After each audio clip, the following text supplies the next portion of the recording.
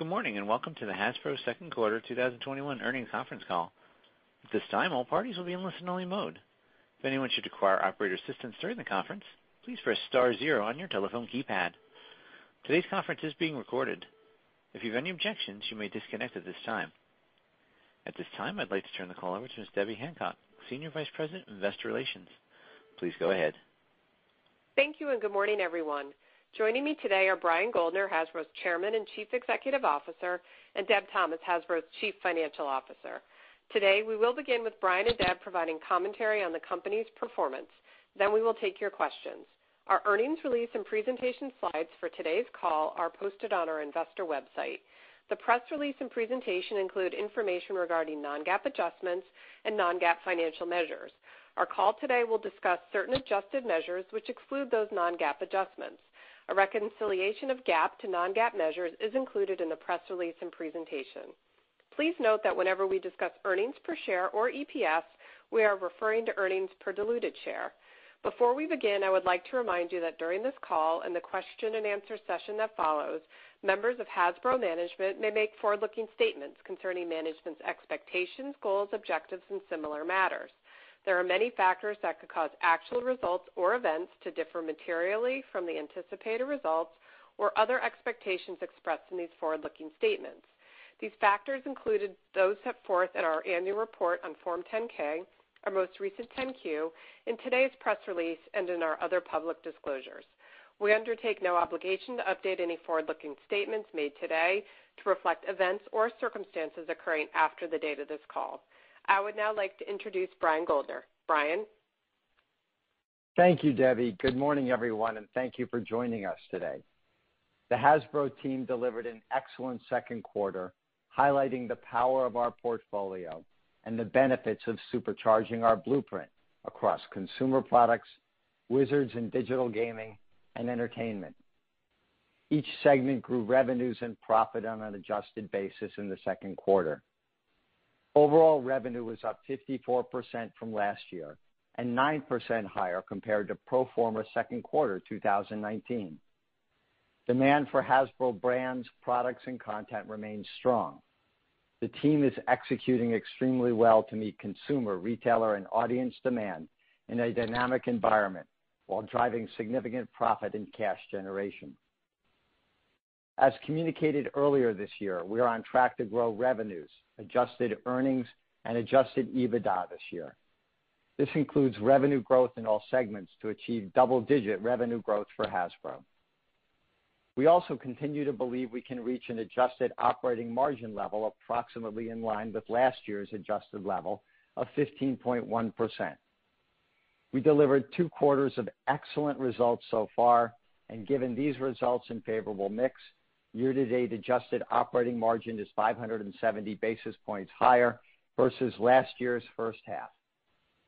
We successfully established price increases that go into effect during the third quarter and provide an offset to the rising input and freight costs in the business. These supply chain pressures are meaningful, but given the strength in our business, the actions we have taken combined with our global footprint, we continue to believe we can meet our full-year targets. The team is doing tremendous work from manufacturing to logistics to partnering with our retailers to ensure there is product to meet demand. It is not easy, and we'll work through challenges every day. Deb will speak to this further. Each brand category grew in the quarter, as did 6 of our 7 franchise brands. Monopoly declined slightly versus a very robust quarter last year. Franchise brands, Hasbro Gaming, and emerging brands were each up versus second quarter 2019. Partner brands and the TV, film, entertainment categories were essentially flat with 2 years ago, as theatrical releases and content production is returning. Wizards generated a standout performance this quarter led by Magic: The Gathering. Demand for Magic is at all-time highs, including 2 record releases in the quarter, Strixhaven and Modern Horizons 2. As player begins to return to stores and play communities, we're seeing an uptick in sales on our backlist product as well. The high demand is tempered only by supply chain challenges, as the collectible trading card space has seen significant demand for production capacity and materials. The launch of Magic: The Gathering Arena on mobile exceeded our expectations and is attracting new Arena players. Hybrid players who engage in both desktop and mobile show increased engagement and spend. Digital remains an important driver for our business, and our overall digital portfolio is performing at record levels. We take a holistic approach and are pleased with the direction of our digital transformation. For Dungeons & Dragons, which grew in both analog and digital this past quarter, the launch of Dark Alliance did not meet our expectations or that of our players. We'll continue to invest in improving the gameplay and downloadable content. Dark Alliance was a modest investment for us, and we do not anticipate any material effect to Wizards' results. We continue to invest robustly in digital. Wizards is on track for another record year. And while much of that growth was front-half loaded, we expect growth in the second half of the year behind a positive third quarter release slate. Turning to our consumer products business, each region grew toy and game revenues, as did licensing, which is beginning to recover.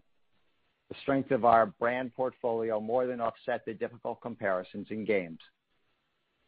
As expected, point of sale declined in the mid-single digits versus high single-digit growth last year, which was led by the extraordinary growth in the games category. Hasbro point of sale for toys this second quarter was up, while games was down. For the U.S., where we have the most comprehensive data, point of sale is up 10% when compared to 2019, with similar gains in both toy and games categories.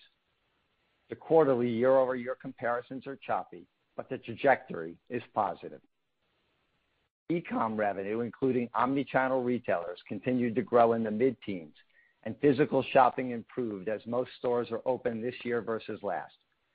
According to Profitero, Hasbro had the leading share of Prime Day toy and game sales in several countries. Channel growth was widespread, with the largest growth in mass retailers, toy specialty, and fan channels. We have significant product launches backed by robust multi-channel marketing campaigns slated for the second half, including new Nerf launches to continue driving the brand after successful Dino Squad and Hyper launches in the second quarter. Hasbro's Peppa Pig and PJ Masks line will be on shelf in the coming weeks. With 100 new products, new entertainment, and the support of Hasbro's global retail partners, these brands are poised to reach more families than ever. We're also relaunching My Little Pony in the third quarter. There's an all-new cast of ponies and product in support of the September Netflix premiere of the CGI movie My Little Pony: A New Generation. We will further support the franchise with additional series and specials in coming periods. Audiences are returning to theaters, and we're supporting several feature films, including in partnership with Paramount, Snake Eyes: G.I. Joe Origins, that premiered this past weekend, Marvel Studios' Black Widow that released earlier this month, as well as Marvel Studios' Spider-Man: No Way Home, and Ghostbusters, Sony's Ghostbusters Afterlife. Entertainment is the catalyst that unlocks the next level of value in our portfolio. E1 is the production. Television in both scripted and unscripted led growth this quarter, along with Family Brands revenue from content sales and YouTube advertising. Our entertainment business grew significantly in the quarter, and we continue to target a similar level of revenue for the segment this year versus 2019, absent the second half of the year music revenues. In television, Cruel Summer premiered to very high ratings on Freeform and was picked up by the network for a second season. ABC renewed The Rookie for a fourth season, and we have commenced production. Apple TV Plus brought worldwide rights to our production of Come From Away, which is in post-production for release this fall. Additional film releases to come include Kit Clifford the Big Red Dog with Paramount and Stillwater, directed by Tom McCarthy and starring Matt Damon. In unscripted TV, our slate remains robust, with close to 40 active productions for Canada, the U.S., and UK. The E1 team continues to develop and move into production of Hasbro IP. Of more than 200 projects in development across TV, film, and animation, more than 30 Hasbro brands are being developed. Among the many active projects were in production on the Dungeons & Dragons live-action feature to premiere in 2023, and we began principal photography with Paramount on the live-action Transformers: Rise of the Beast coming June 2022. Hasbro is well positioned for the coming quarters and years with the industry's best brand portfolio, backed by unmatched capabilities in consumer products, gaming, and entertainment. Our global team of Hasbro employees and partners continues exceeding expectations to execute and deliver outstanding results during these dynamic times. I'll now turn the call over to Deb. Deb? Thank you, Brian, and good morning, everyone. The second quarter was another very good quarter for Hasbro. The team executed at a high level to drive revenue growth, profit and margin improvement, manage a complex supply chain while reducing debt and delivering a strong balance sheet. Revenues were up significantly versus last year, but importantly, also up compared to the second quarter of 2019, which did not have an impact from COVID. Each segment grew revenues and profits on an adjusted basis year over year. As Brian said, we're tracking to our full-year goals, and our outlook is in line with our prior guidance. The strength of our balance sheet and the sale of the music business, which was completed early in the third quarter, enabled us to pay off $250 million of long-term debt prior to quarter end and another $100 million in July. Through today, we've retired $650 million of debt this year and are evaluating incremental opportunities for further reductions. At quarter end, cash on hand was $1.2 billion, and we're making good progress toward our goal of returning to our target of 2 to 2.5 times debt to EBITDA and maintaining our investment grade rating. Receivables declined further in the quarter. DSOs were 60 days, a reduction of 37 days compared to Q2 2020, and down 24 days from pro forma Q2 2019. These are the lowest levels of DSOs in a very long time. This improvement is the result of higher sales, combined with improved collections and excellent work between the commercial and treasury teams across our business. Inventory decreased versus second quarter last year when sell-in to retailers was limited. Inventory remains below 2019 levels and of good quality. Retail inventory increased in markets where we were understocked last year, including the U.S. and Europe, and we continue to reduce our levels in certain markets like Latin America, which is helping improve profit in that region year over year. My discussion will be based on adjusted results, which excludes several items outlined in our release today, including a $101.8 million charge related to the loss on eOne Music assets held for sale and related pre-tax transaction costs of $9.5 million. Within our segments, consumer products revenue grew 33%, behind gains in franchise brands, emerging brands, and partner brands. While overall Hasbro Gaming grew, in the segment it declined compared to the strong demand last year. Revenue grew in each geographic region. Licensed consumer products revenue increased again this quarter behind franchise and entertainment-backed brands as licensed categories in the retail environment are improving. Foreign exchange had a favorable $19.1 million impact on the segment. Operating profit for the segment increased $63.1 million. Similar to the first quarter, the higher revenue was partially offset by increases in royalties from partner brand growth, higher advertising to drive the business throughout the year, and increased freight costs. Profit was up throughout the segment, with North America, Europe, and Latin America contributing the most to profit improvements.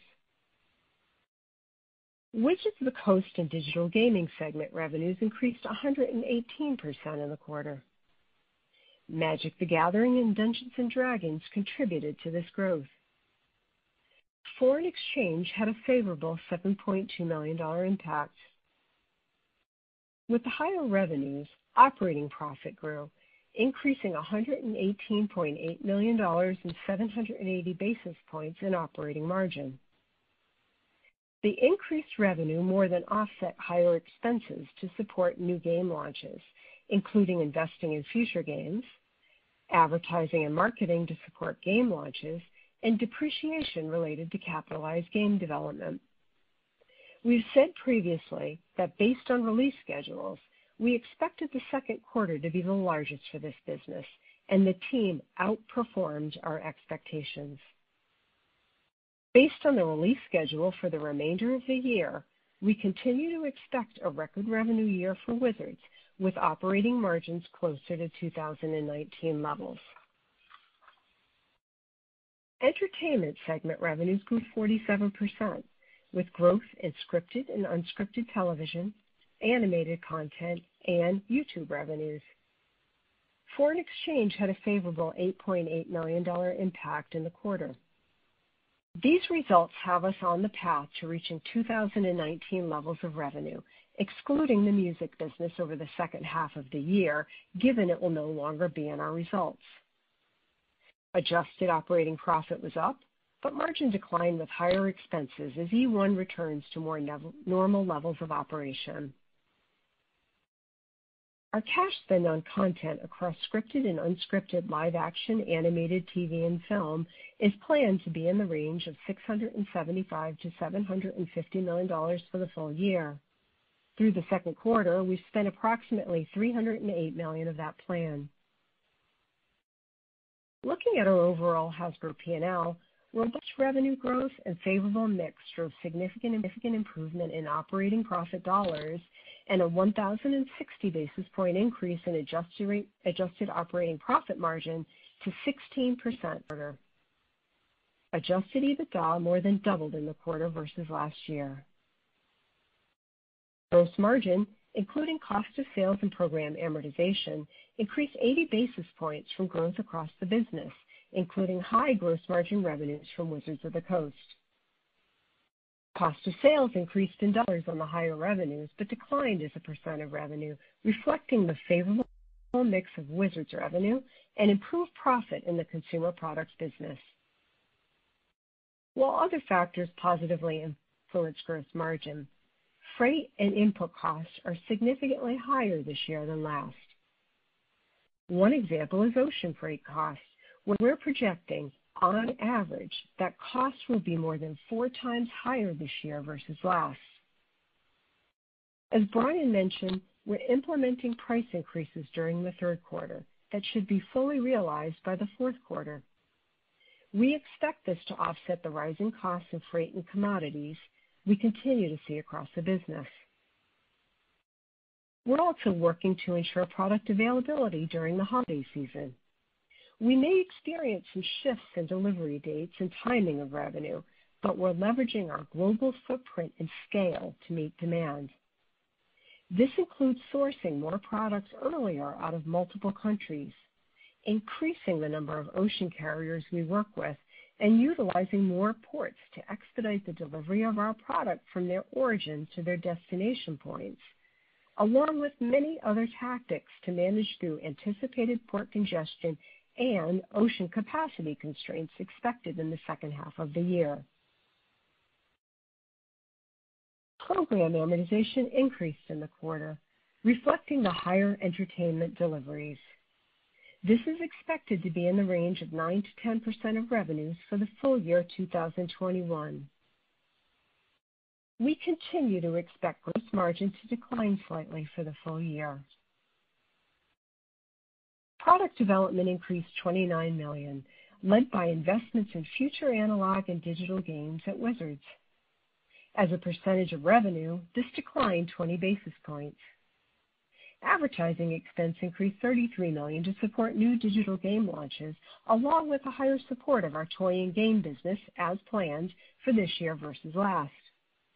This line also declined as a percentage of revenue by 40 basis points.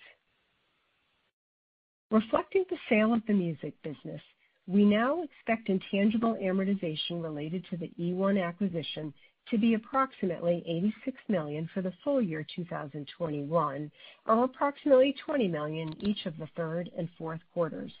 As a reminder, we exclude this expense in adjusted earnings and EPS. SD&A reflects higher expenses as the business returns to pre-COVID levels, with higher levels of marketing and sales expense, increased depreciation associated with capitalized digital games, increased compensation, and higher freight costs. Despite these higher expenses, SD&A declined as a percentage of revenue by 540 basis points. The underlying tax rate in the quarter was 23.2%, compared to 20.6% last year. The higher rate is due to the mix of income, but we expect the full-year underlying rate to remain at approximately 21%, excluding the amortization of the eOne acquisition intangible. The all-in GAAP effective rate in the quarter was mainly driven by two discrete events, including the impact of a music sale and the remeasurement of our UK net deferred tax liability. This was offset by a benefit resulting from tax planning and normal discrete items. Our second quarter showcased the benefit of our deep portfolio of brands and capabilities, backed by a tremendous team and solid execution. For the remainder of the year, we will be delivering tremendous innovation in a robust content slate while navigating the global supply environment to deliver a successful holiday season. Brian and I are now happy to take your questions. Thank you. At this time, we'll be conducting a question and answer session. If you'd like to ask a question, please press star one on your telephone keypad, and a confirmation tone will indicate your line is in the question queue. You may press star two if you would like to remove your question from the queue. For participants using speaker equipment, it may be necessary to pick up your handset before pressing the star keys. One moment, please, while we poll for questions.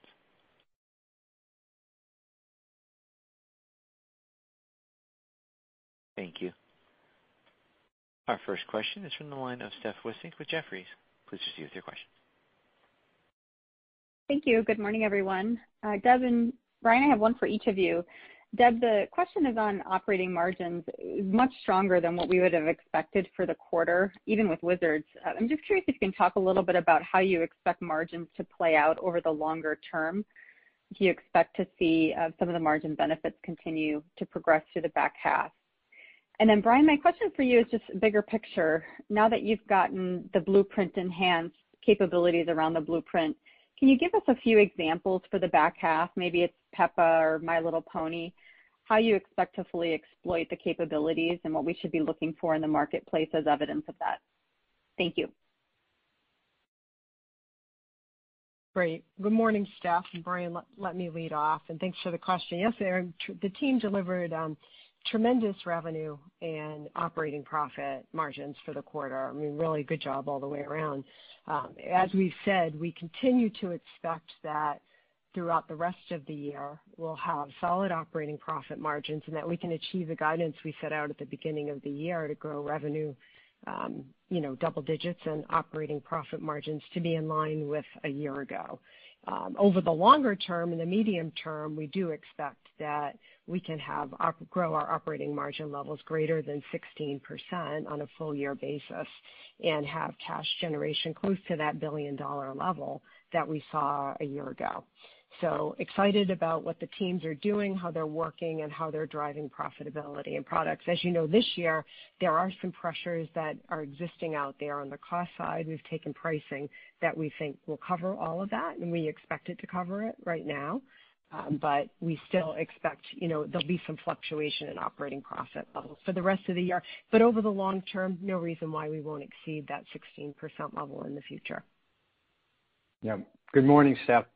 And as we look at the business, clearly Q2 is an important inflection point for the company and for stakeholders. As we return to growth in our entertainment business, we're seeing the momentum in our Wizards of the Coast business, and of course, continue to see very strong consumer product sales.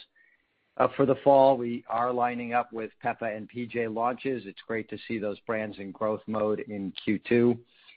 Consumer products returning on those businesses, and Peppa is the second most viewed preschool brand in the world, and that content consumption really goes unabated as we are in season 9 on that brand and in season 4 on PJ Masks with lots of new content to come.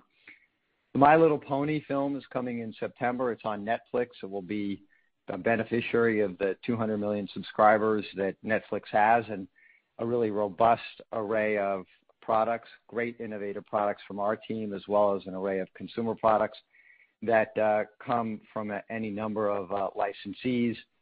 A great big movie-sized marketing campaign, and a lot of excitement with a whole new core cast with lots of content to follow. In addition to that, in Dungeons & Dragons has its live-action film in production currently. The team is doing a tremendous job in delivering that film. That will be for first quarter 2023, and I've already seen a plan along with the team for consumer products and licensing. We're out to our global retailers and their entertainment councils, and it's really the shape of things to come as we activate more Hasbro IP and begin to take them into content, stand them up with great storytelling, and begin to activate them across the flywheel and the blueprint. Then, of course, you're seeing Wizards really in the early stages of unlocking the opportunity there as we begin to achieve that doubling of the size of the business and start to set some new objectives and targets for that brand, those brands, and that business as we go forward. So overall, this is a very good and important time for us. As we've said, we would return to growth, and it helps us to be as confident as we are in our full year goals and objectives, as well as our medium range guidance that we've provided. Thank you very much. The next question is coming from the line of Eric Handler with MKM Partners. Please proceed with your question. Good morning, and thanks for the questions. Wonder if we could dissect the entertainment segment as we think about the back half of the year a little bit here. Film and entertainment, since you have 2 movies coming globally, and then you also have My Little Pony going to Netflix, and then I assume production deliveries are ramping. I imagine the film and TV segment should be up nicely on a year-over-year basis. But when I look at the family brands line, first and second quarters were down year-over-year and still well below 2019 levels. Is that reflecting animated program deliverables? Is that a timing issue? Is that consumer products? Can you help me understand that? And then I've got a follow-up question. Sure. Well, first, let me remind you that the consumer products revenues that were prior reported inside of E1 have moved over to the consumer products group. So what you're seeing now in E1 is the family brands revenues that comes from entertainment. If you take it in total, in fact, the family brands were up in the second quarter if you look at like Peppa Pig and PJ Masks. And that's taken in total where you have consumer products plus entertainment coming from the 2 different divisions. As we look at Q3 and 4, we do expect with productions returning, we're seeing a great array of deliveries. We expect growth in Q3 and 4 for the E1 business. We have a number of television series in production for delivery in Q3, and we also have a similar amount for Q4, including a new show for Showtime called Yellow Jackets that come from a movie that will appear on Apple TV on the fall, the 4th season of The Rookie, as well as getting the family brands revenues for the new seasons of Peppa, PJ, and we will get paid for the My Little Pony movie primarily in the 3rd quarter as we deliver it to Netflix. So I'd say we have a very robust slate of entertainment coming, lots of Hasbro IP in development, and we're very excited about the return to growth for E1 as we had projected. Okay, thanks. And then as a follow-up, you did talk about Magic the Gathering Arena. The launch on mobile did a little bit better than expected. Wonder if you could maybe talk a little bit about some of the key performance indicators, if not just for mobile, just in general for the digital business with Arena? Sure. If you look at Arena, it's up quite considerably year-over-year. And also, we're really seeing that sustained high level of hours per week played, so about 9 hours per week. And what I would tell you is that the KPIs, if we compare the KPIs of Magic Arena to other top mobile games, we are very competitive on the comparisons. And it's really part of that virtual circle that we're seeing within the Magic business. Also, just to remind you, as we think about the cadence for the full year, we have 2 major releases in Q3 and just 1 major release in Q4 this year. And a year ago, Magic's biggest quarter was Q3, followed by Q4. So we have seen great growth in Magic Arena, and we continue to see that where people are playing both Magic Arena and Magic the Gathering, that it's really adding to the engagement and players playing. And as we are seeing a return to more in-store and in-person play, that's also a tailwind to the business. Great. Thank you. Our next question comes from the line of Arpine Kocharyan with UBS. Please proceed with your questions. Thank you, and good morning. So very strong sets of results this morning, and it sounds as if full-year top-line guidance is unchanged. But was prior guidance including music business, and now it doesn't, which means underlying guide actually went up? Could you clarify? And then I have my main question. Certainly. So as we look at the entertainment business, we've said we believe that film and TV can get back to those 2019 levels. And you look at entertainment overall, we think all of our entertainment segment can get back to that 2019 levels. The second half music, and I believe we said this last quarter, but if we didn't, we expect that music business revenue to be reduced because it's no longer our business by about $60 to $70 million and about $15 to $20 million in operating profit over the course of the second half of 2021. So those are the levels that we're talking about.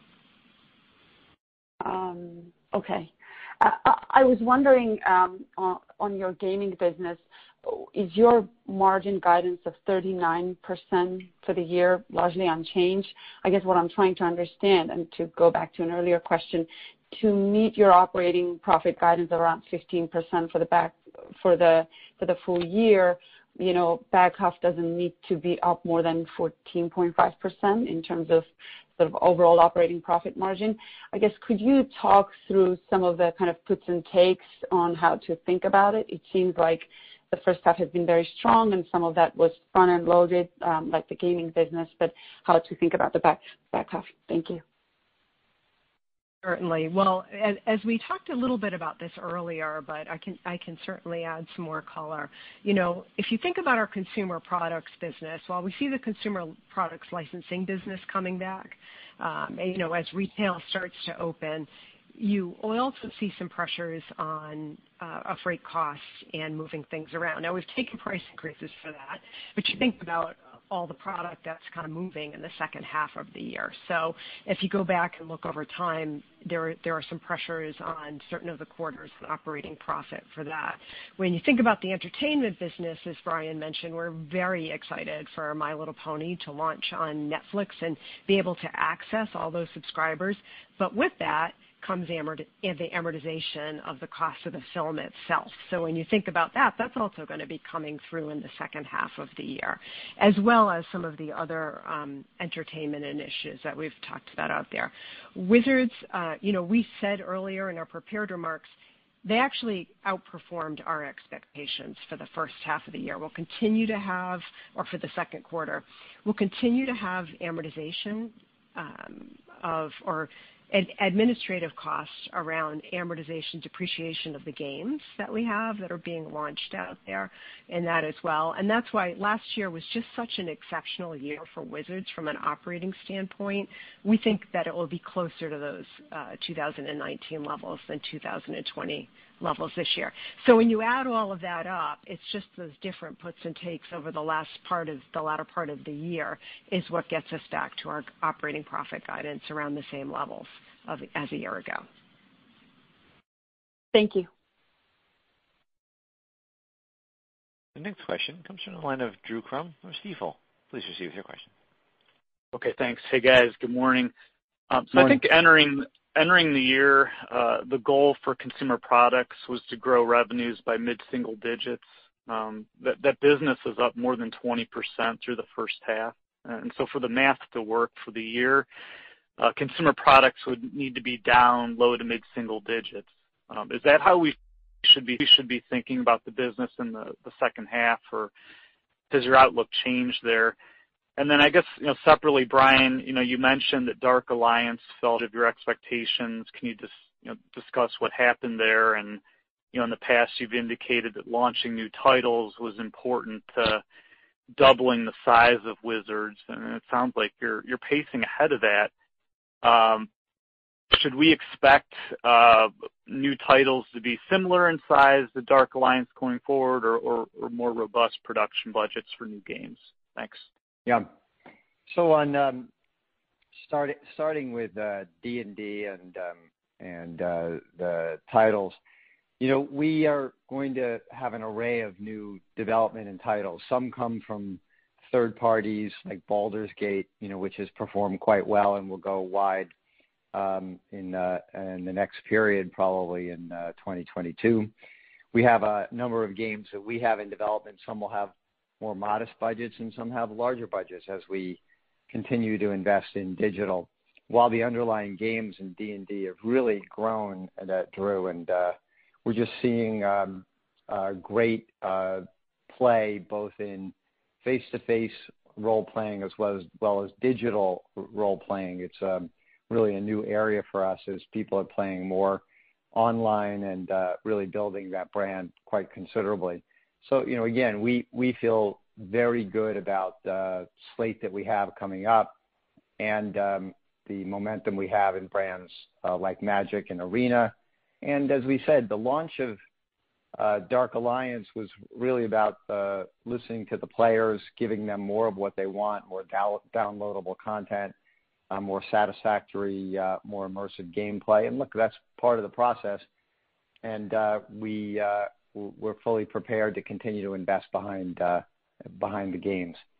As we think about consumer products, clearly for the year-to-date period, if you look at industry data, was up double digits, but in the second quarter was up single digits. Clearly, Hasbro outperformed.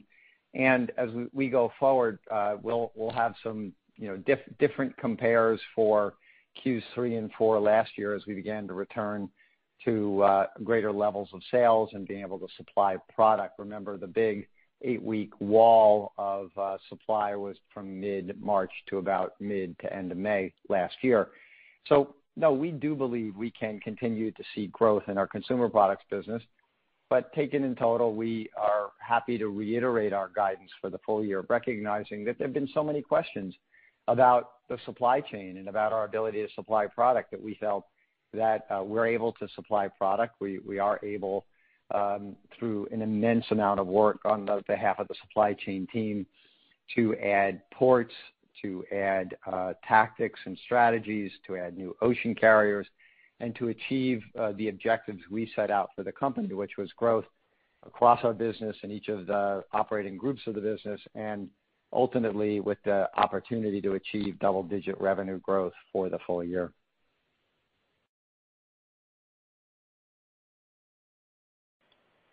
Thank you. Our next question comes from the line of Jamie Katz with Morningstar. Please proceed with your question. Hi, good morning. I guess I have a sort of a follow-up to some of your prior comments. While you guys have made all these steps in sourcing and availability of product for the holiday season, how have the retailers worked with you to accept that product? I'm just thinking about working capital intensity over the back half of the year and whether or not that's going to escalate if Hasbro has to hold on to the inventory rather than maybe Target or Walmart. Thanks. Yeah. So let me comment, and then Deb can comment further on the cost side. From an execution side, what I will tell you is our retailers have been incredible partners, and not just in the United States where they're amazing partners, but around the world. we have been incredibly resourceful in finding several new ports and ways of bringing in product, working with our retailers. And the great news about our business and the categories where we're competing is they're in very high demand. And we are seeing that high demand with an array of new innovation, with entertainment returning, not only for our portfolio, but also for the Marvel and Star Wars portfolio. The Princess business is performing very strongly. So our retailers are making good investments in these categories where our consumers are purchasing incremental product and are certainly participating in toys and game sales across the board. So again, the fact that we have a very rich mix of new innovative product in our toy business, the Nerf business was up considerably and up in every region, for example. The Play-Doh business was up and is a major contributor to growth in the quarter.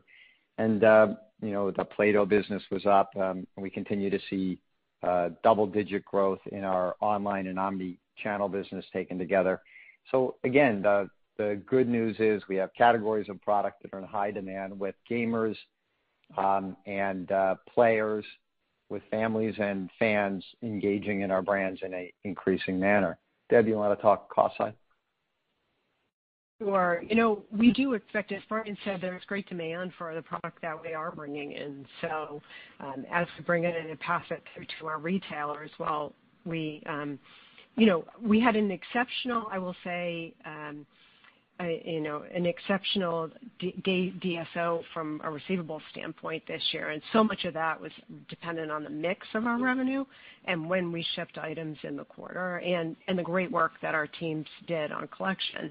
So while I wouldn't expect our DSOs to be at the same level from a DSI standpoint, I do expect our inventory levels to still be in line with reasonable amounts. Our retail inventory is good. We've increased retail inventory in the places where we couldn't have inventory a year ago. We just couldn't get it and we couldn't ship it. So retailers were selling out of everything. So I think our inventory will be in good shape on our books. It will be in good shape on our retailers' books. I think our receivables will be in good shape. So we don't anticipate any unusual draws on our working capital for the full year. And in fact, we still expect our operating cash flows for the full year to be in that $600 to $750 million level for the full year, kind of getting back to that $1 billion level over the medium term. Excellent. Thank you. The next question comes from the line of Fred Wightman with Wolfe Research. Please proceed with your question. Hey, guys. Good morning. Maybe just to follow up on that last question. I know that we have seen some timing changes just given FOB and domestic fulfillment a couple of years ago. Do you think that given the shipping environment today, we could see a similar type of timing shift from 3Q to 4Q or relatively steady to the past few years?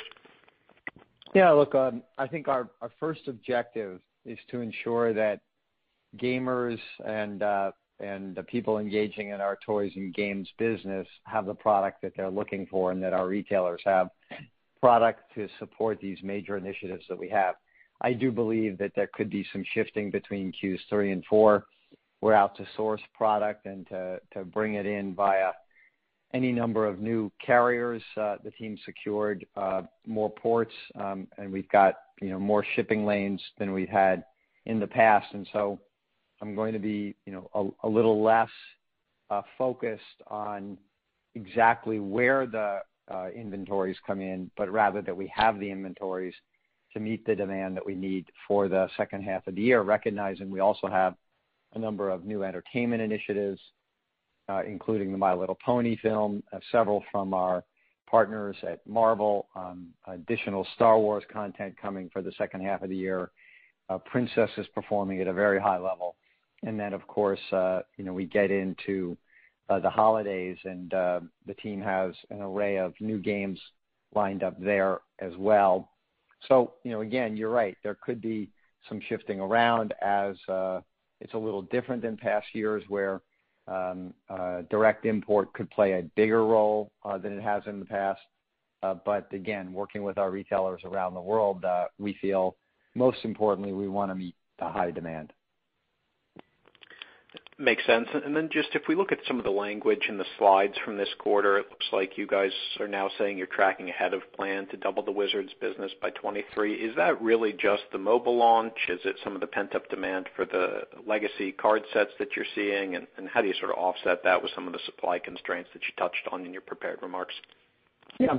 Let me comment on the supply a little bit first. We just wanted to make sure, again, that people understood that while we were using certain printing expertise and capabilities, we've had to expand our global footprint for capabilities because the brand is expanding, because gamers are increasingly discovering and rediscovering the brand, are playing at an increasing rate, and are also sharing more, bringing in new players more than ever before. And I think the magic of Magic is that, in fact, it is that great flywheel where players play face-to-face and the card game that contributes to engagement, that Magic Arena, as you know, has the release cadence that marries to the card releases of the analog game. And so, again, they really contribute to one another, and they're synergistic with one another. It's not as if one detracts from the other or takes time away from the other. In fact, it just gives people more opportunity to play and to play with different players, whether they're friends or acquaintances at a distance and they play in mobile and online, or whether they're playing face-to-face, increasingly returning to our global hobby shops, which have performed quite well thanks to our support and support of others through the pandemic. Great. Thank you. Our next question is coming from the line of Tami Zakaria with J.P. Morgan. Please proceed with your questions. Hi. Thank you so much for taking my questions, and congrats on the very strong print. I have two questions. The first one, just to get a little more color on Wizards of the Coast expectation for the rest of the year, do you expect growth in both the third and the fourth quarter, or are you saying the back half is going to be up depending on timing of releases? Yeah, so it's a very good question. And look, let me walk you through a little bit of detail on that. So we have two major releases coming in Q3. One is called Adventures in the Forgotten Realms, and that's actually a very exciting set because it's a crossover with Dungeons and Dragons, and that'll come out, actually just coming out about now. And then we have a second release in Innistrad coming in Q3. We have one major release for Q4. So as Deb indicated in her remarks, we expect to see that Wizards will continue to see some growth, but our big quarter for the year was Q2. And let me remind you, last year, Q3 was the largest quarter, followed by Q4. So if there's a comparison challenge in revenues, and we don't yet know exactly where we'll end up, given the level of engagement that we're seeing in the brand right now, probably the most challenging comparison will be in Q4 relative to a year ago. But again, the momentum in the business remains. We are ahead of our plan to double the size of that business, and it will come down to what really takes place in the Q4 period. Got it. That's very helpful. And then very quickly, I know it's probably a bit early, but are you seeing any benefit of the advanced child tax credit payments that began in mid-July? Any benefits of that in your POS for the consumer segment in the past couple of weeks? You know, what we're seeing is that consumers are very engaged in the products and categories that we're offering. We've also gone out, as we always do, and do a lot of proprietary insight work and research around our brands and categories. And we're seeing an increased and sustained level of commitment to our gaming business and game playing. People are very engaged. I think they have found gaming again for those who had played it more in the past or playing it more now. Lots of families around the world who hadn't really discovered games who are discovering games now. So I don't know that I can comment specifically on family budgets, but what I can say is that people are spending money in the consumer product categories that we're offering. from Nerf to Play-Doh to Playskool to our partner brands in Marvel, Star Wars, and Princess, and of course several other brands in the portfolio. Great. Thank you so much. The next question is coming from the line of Mike Ng with Goldman Sachs. Please proceed with your questions. Great. Thank you for the question. I just have two. One is a follow-up on MTG Arena. Could you talk a little bit about where we are in the point of the life cycle there? Is it still loss-making and spending heavily on user acquisition, or is it approaching profitability? When would you expect it to do so? And then could you talk a little bit about what you expect to see as the long-term mix as it relates to mobile versus PC? And then I have a quick follow-up. Sure. Well, Magic Arena is profitable, but obviously, as Deb described, with the costs that we amortize, profitability is below the analog business. And that's why if you look at the blended mix, the operating margin for the year on average comes down a little bit as digital enters more of the mix of offerings. But again, long term, as you pay for the initial development, as you pay for your marketing campaigns, you start to get more and more of the benefit of the underlying and consistent gameplay, and that's what we're seeing in Arena. So it's a profitable part of the business. Obviously has some costs associated with it that the analog card business does not bear. I don't know, Deb, if you want to comment further on that. And then as we go forward, I would also say digital is going to be, a growing part of the business, but I also expect, and we're seeing it, that the analog businesses for both D&D and for Magic continue to grow. So perhaps the universe continues to grow, and therefore as a percent of total digital increases, but maybe by not as much as one would expect. The other thing to note is that within D&D, there's this digital role-playing area that we're really investing in. And so it's kind of a partially analog, partially digital, and we think this is a great opportunity for the brand as we go forward. So we're charting a course beyond doubling the size of the business. It will include a good array and a very robust slate of new digital games coming at different price points. It will also include both first-party games as well as third-party games. We're lining up some great studios to produce games for us as well, with our teams embedded with them to ensure just great gameplay and brand continuity. But Deb, do you want to comment? Yeah, I was going to say, Brian, and which is fantastic, and you're actually seeing that in the results of the numbers as well. So if you think about what we've had capitalized, we've got about, from a digital gaming standpoint, we have similar levels to what we had at year end. So we've obviously depreciated some and, added some to that. And within the results of the segment, we see it all lift up, right? So we see a lift in analog and digital, and you're seeing that amortization, that user acquisition, those costs within the results of the segment. Great. Thank you both. And I was just wondering if you might be able to provide us with a little bit more detail around how you're thinking about the holiday. Lots of factors to think about. You talked about some of the shifting in delivery dates, the pricing. Can you talk a little bit about, the magnitude of that price increase and how we should think about how it flows through, and obviously some of the input cost inflation? Any additional color there would be really helpful. Thank you. Sure. I'll comment, and then Deb should also talk a bit about this. What we really are seeing, obviously, is early on we saw a necessity to raise prices as we saw the steps the team was needing to take in supply chain and logistics in order to execute our year. And that's very consistent with so many consumer product categories across the board, where we're seeing the snapback in demand and this transitory return to try to find production and capabilities.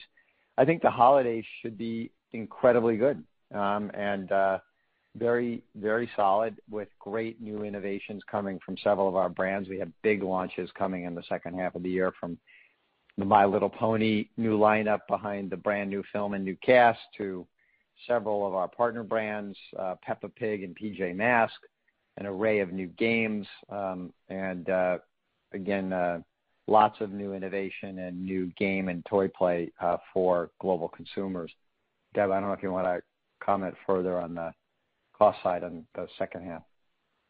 Sure, absolutely. Well, we talked earlier about ocean freight in some of our prepared remarks, and we're seeing those costs are, over 4 times higher than, what we had been experiencing earlier in the earlier or last year even. So we expect a lot of those costs to continue. However, as Brian said, the team's doing just a tremendous job actually getting the product, and that's what's important, right? So we expect between that and some increased input costs, that our gross margin, we continue to expect our gross margin to be slightly down from a year ago. And just as a reminder, that's cost of sales plus program amortization, because we're in the great situation that we can actually provide content now and release things theatrically. So we expect that program amortization to go up as well. But between cost of sales and that, we do expect our gross margin to be slightly down from a year ago, but we do expect the price increases that we've taken to offset our increased costs.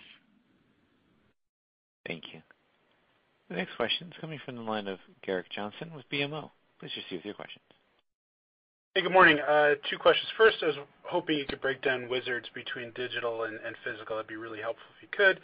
And then on the consumer product side, what were the average price increases that you're putting in the back half, if you could quantify what that is? And with your own inventory down 11%, is that sufficient? I guess it is sufficient to hit your goals in the back half, but how are those shifts in fulfillment between FOB and domestic affecting you as well? Thanks. Yeah, so clearly both digital and analog are contributing to the growth in Magic the Gathering and digital role-playing with D&D as well. We don't really break down those categories within those brands, but suffice it to say we're seeing very strong growth on both sides. As we look at the second half of the year, you're right. We're going to see additional shifting between FOB and domestic shipments. We're working with our global retail partners on what that will exactly look like, but because of the demand in the product categories that we are offering, we have a lot of great partnership, and we do expect that we'll get our products to market, recognize that the price increases we're taking will cover the incremental costs that we're experiencing. And those cost increases are around the world, and they'll be a little different in each of the regions just depending on foreign exchange and the way that they will hit the P&L. But they're just intended to cover our cost increases, to maintain our gross margins, and to hit the operating margin that we believe we can achieve for the full year. So would perhaps 10% be a good number there? Won't provide guidance, but I think I would just say that's a bit high. Okay, thank you. I would say that's a bit high as well, Brian. Thank you. The next question is coming from the line of Devin Briscoe with Bank of America. Please proceed with your question. Thanks for the question. In the back half of the year, as you start to bring Peppa Pig and PJ Masks product in-house, how should we think about the initial impact to operating margins as licensing revenue is replaced with revenue that represents full ownership alongside associated upfront investment and tooling? And my second question related to that is, what is the long-term margin potential for those brands, and how much of the product that's currently being licensed can you or do you plan to bring in-house over time? Sure. Well, both Peppa and PJ have very strong operating margins on the consumer product side, very consistent with our consumer products licensing business. And the product that we're offering in many ways is both the categories that had been offered, but also a lot of incremental product categories, and yet we're also maintaining our consumer products licensees. So I would expect perhaps over time, about 80% of the product lines of Peppa and PJ to be inside, but with another 20% continuing to be licensed in those categories with additional consumer products licensing opportunities. Peppa and PJ enjoy, on our P&L, the consumer products P&L, enjoy Hasbro high teens operating profit margins, so on average higher than company average operating margins, which is very consistent with Hasbro IP on the toy and game side, and then obviously much higher on the consumer product side. I don't know, Deb, if you want to add anything else relative to the plan. No, I think, we had talked about this year that just based on, as Brian said, this year we'll be ramping the lines, and we expect about maybe $70 to $85 million of impact to revenue for the full year based on what we're going to launch, but really growing that and growing up to that 80% of the in-source line by 2022. So with the revenue ramping with product as we go forward and margins close to our franchise brands, we're really excited about the future of Peppa and PJ, and we'll continue to work with some of our great licensees that do a terrific job out there as well. Thank you. Our final question today is coming from the line of Shawn Collins of Citigroup. Please proceed with your question. Great, thanks. Good morning, Brian and Deb. Hope you're well. My question is on expectations for consumer products in 3Q. As we emerge from the pandemic, at least in the U.S. and the developed world, people are likely to travel more and get out of their houses, and more importantly, it looks like this August and September we should have a back-to-school experience. There are some toy buyers that we talk to that think this could result in industry retail sales in 3Q being flat year over year and then bouncing back for the usual 4Q holiday season. Can you comment on any expectations around 3Q retail performance? Thanks. Well, look, let me give you, most notably, as we've come through what we call the COVID wall, those 8 weeks where there were very strong sell-through, but our inability to supply product in Q2. What we're seeing in the last 4 weeks, and you take our North American business, for example, our POS was up 11%. Our games business was up in the high teens. We're seeing good growth in regions like Latin America. We have a lot of new initiatives coming for that period of Q3, lots of new product associated with My Little Pony, as well as our partner brands, and a whole new lineup for Nerf in the Elite and the Ultra lines. So, again, we believe we can grow, and we've said in line or ahead of the industry because of our innovation and storytelling and content and commerce. And so I won't comment specifically on Q3 except to say we expect that we'll have a very good year in consumer products. We have the innovation and the strong product lineup to achieve our objectives. I'm, again, believing and seeing what consumers are doing, and they really are participating in the categories. If you look at kids in preschool, if you look at older kids with our Nerf business, if you look at still older kids and young adults into our games business like Magic and D&D, we're seeing great engagement, and we would expect that to continue. Great. Thank you for the time and insight. Thank you. At this time, I'll turn the call back to Debbie Hancock for closing remarks. Thank you, Rob, and thank you, everyone, for joining the call today. The replay will be available on our website in approximately 2 hours, and management's prepared remarks will be posted on the website following this call. Thank you. Thank you to our participants. This concludes today's conference. You may now disconnect your lines at this time.